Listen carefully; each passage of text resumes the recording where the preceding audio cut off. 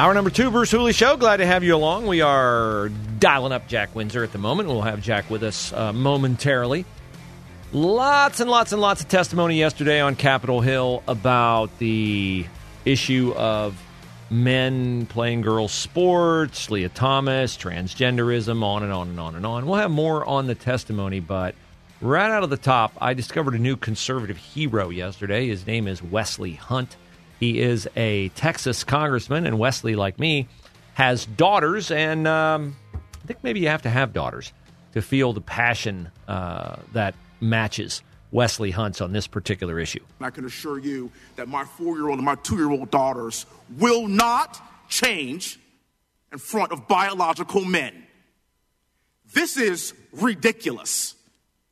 I don't care what party you are a part of. If you think that we are all equal and the same biologically, you've literally lost your mind.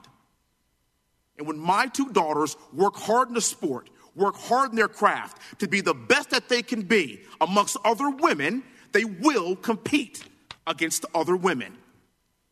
I owe Victoria and Olivia and every other young lady in this country that. If you think I'm wrong, I am not the problem. I can assure you. We have an opportunity in this country to get this right in 2024 so we could stop all of this foolishness. That is some hot fire from Wesley Hunt. He's a proud girl dad. So am I. So is my next guest. He's Jack Windsor, the Ohio Press Network. Jack, Wesley Hunt, not mincing words right there.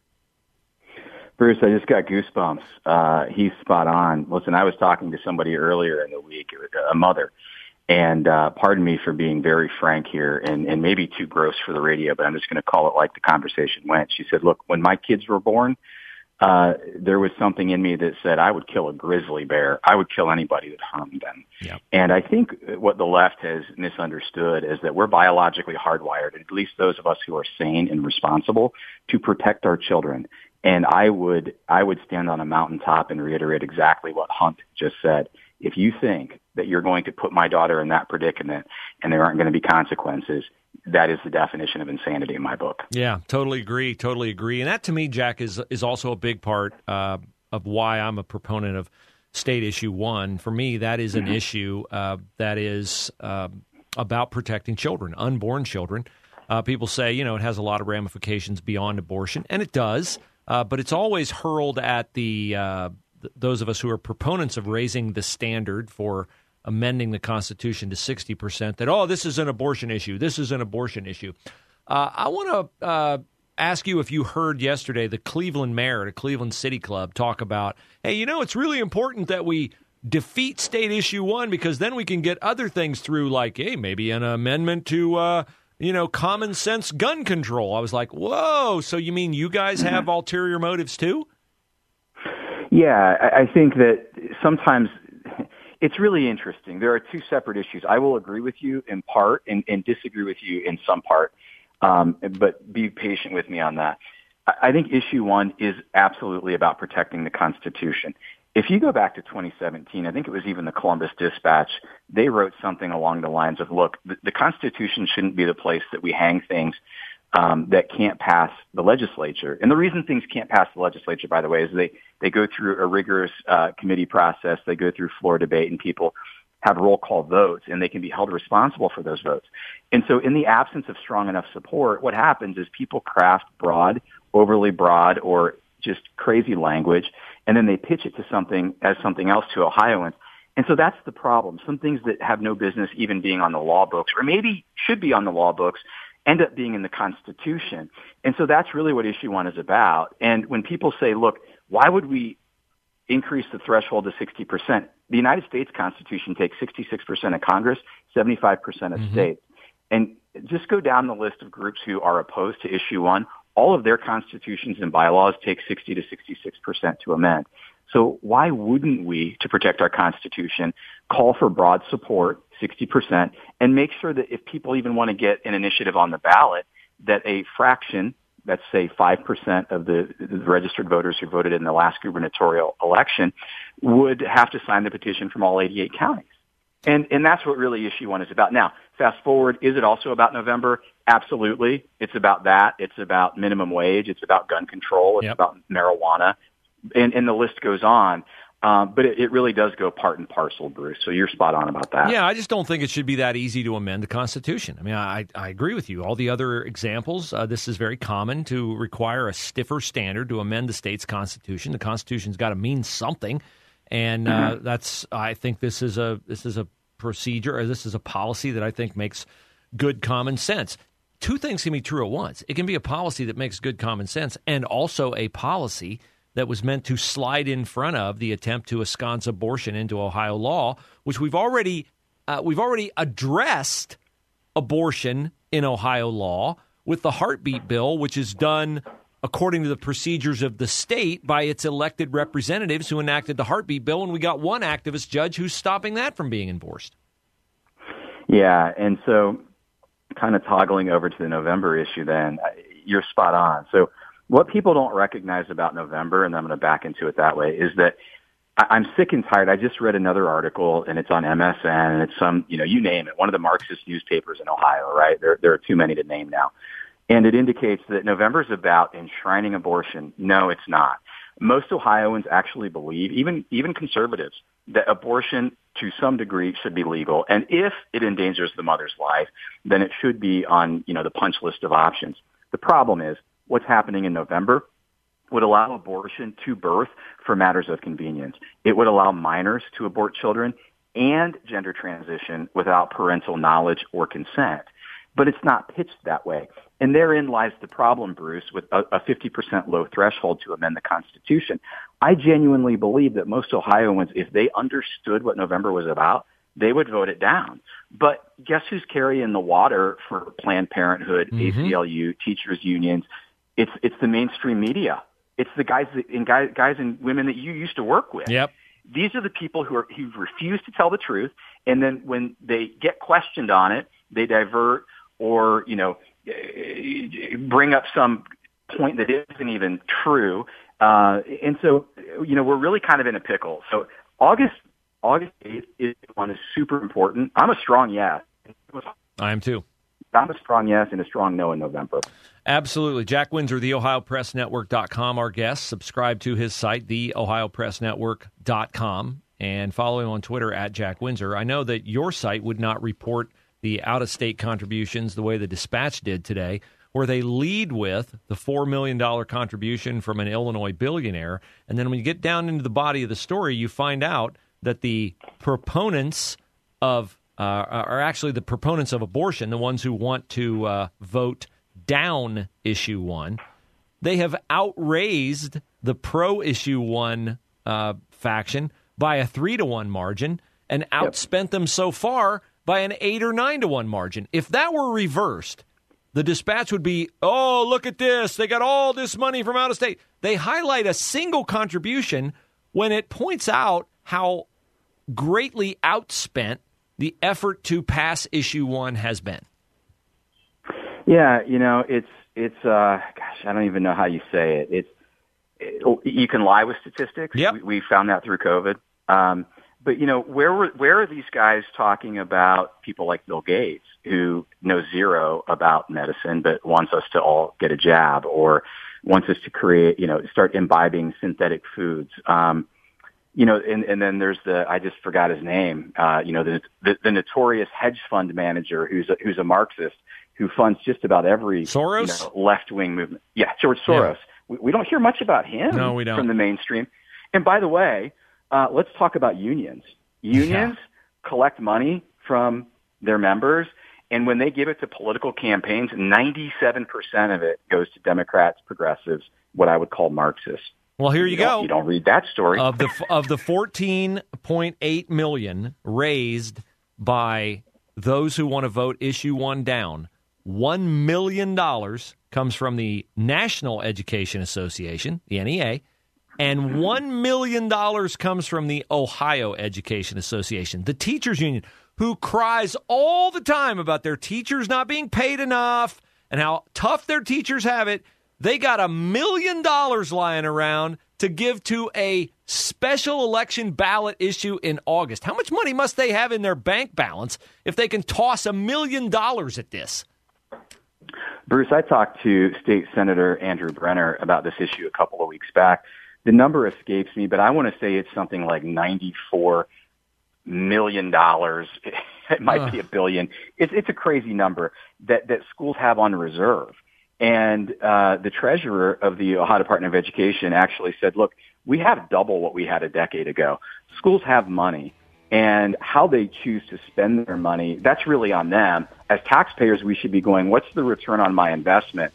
And I don't think that money going to these types of radical movements are things that taxpayers stand behind.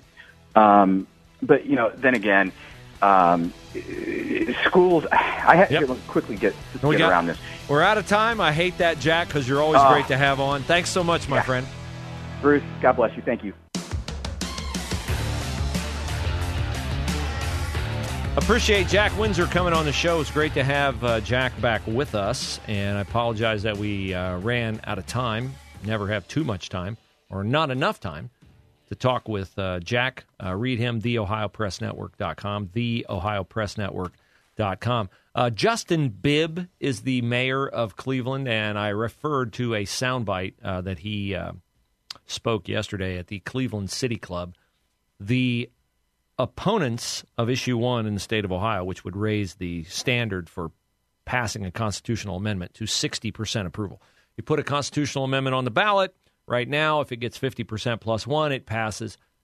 We would like to raise it. Those of us who are pro-life, and those of us who understand that it should be more difficult to amend your state constitution, should be more difficult than just passing a law in the legislature.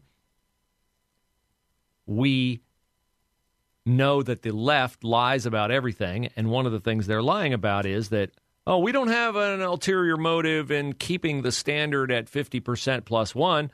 No, we're not going to do anything down the road that you guys might oppose, and so we want to keep the standard at 50% because that's easier to meet than 60%.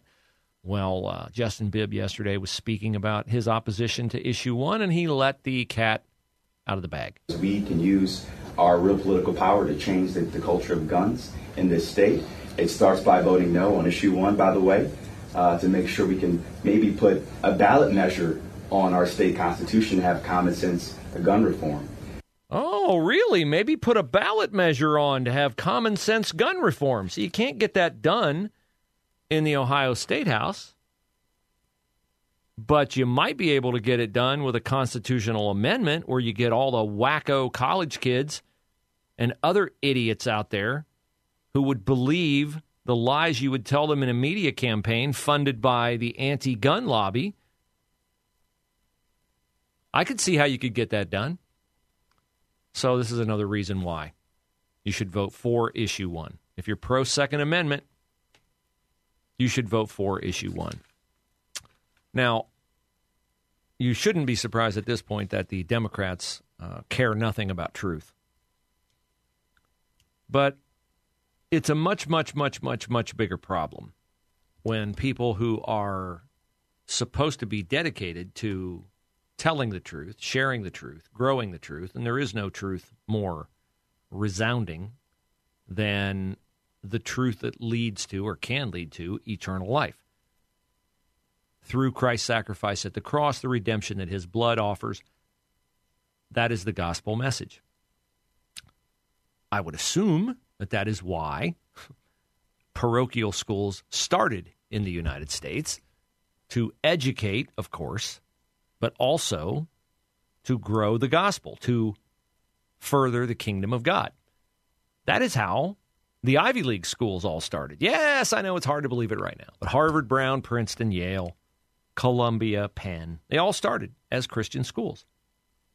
Parochial schools. Not so much anymore. Well, eventually what takes over in one place will filter down to another.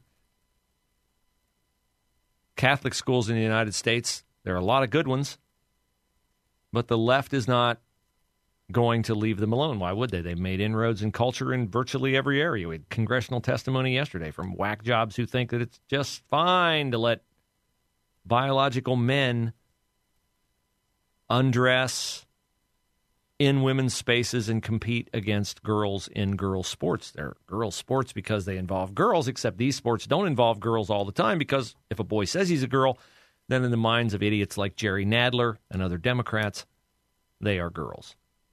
But I took note of a story today out of Portland, Oregon, one of the wokest states out there.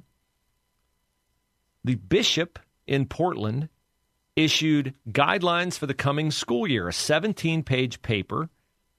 His name is Alexander Sample, of what will be expected of students in his archdiocese if they are attending a Catholic school. Here's what it said. Here's the operative phrase in it. Names, pronouns, facilities use, attire, and sports participation should depend upon biological sex identity rather than self-perceived gender identity. In other words, what we call you, your name, how we refer to you, he, him, she, her, which bathrooms you can use, what you can wear to school, and which sports you play will be dependent upon your biological sex rather than your self-perceived gender identity. Up until about, 2 years ago? This would have been a statement that no one would have raised an eyebrow at.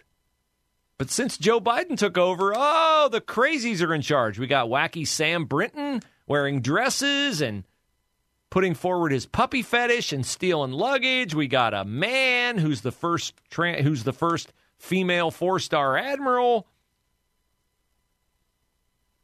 Catholic schools. This is controversial. Here's a mom in Portland opposed to these standards. I probably can't find her on my array. Here she is. Here's the Portland mom. If all of a sudden there's this line in the sand and no longer can my kid be referred to as their identity, then we'll have to leave. There's two operative words in that soundbite. The first word and the last word. If there's a line in the sand, yes, there is a line in the sand. You cannot go to a parochial school and also indulge your mental delusion. Not a good parochial school, not an authentic parochial school. And the last word was leave. Yes, that is your option. You have it. Take it. If you go to a parochial school, why are you going? Why are you going? Why do I send my kids to a Christian school? Why? Because I want not just a Christian education, but I want a biblical worldview on issues of the day and how the Bible integrates, how truth integrates into all subjects as they grow in their faith and in their knowledge. And knowledge and faith are not opposing things. They are interwoven with each other. The fear of the Lord is the beginning of wisdom, but fools despise.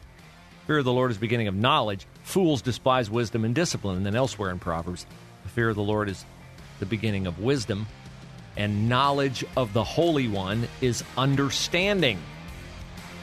But this is the left. They try to eat away and eat away and eat away, and they win in the public schools, and then they go, okay, I'm not full yet. What can we consume next? Oh, let's go get the Christian schools.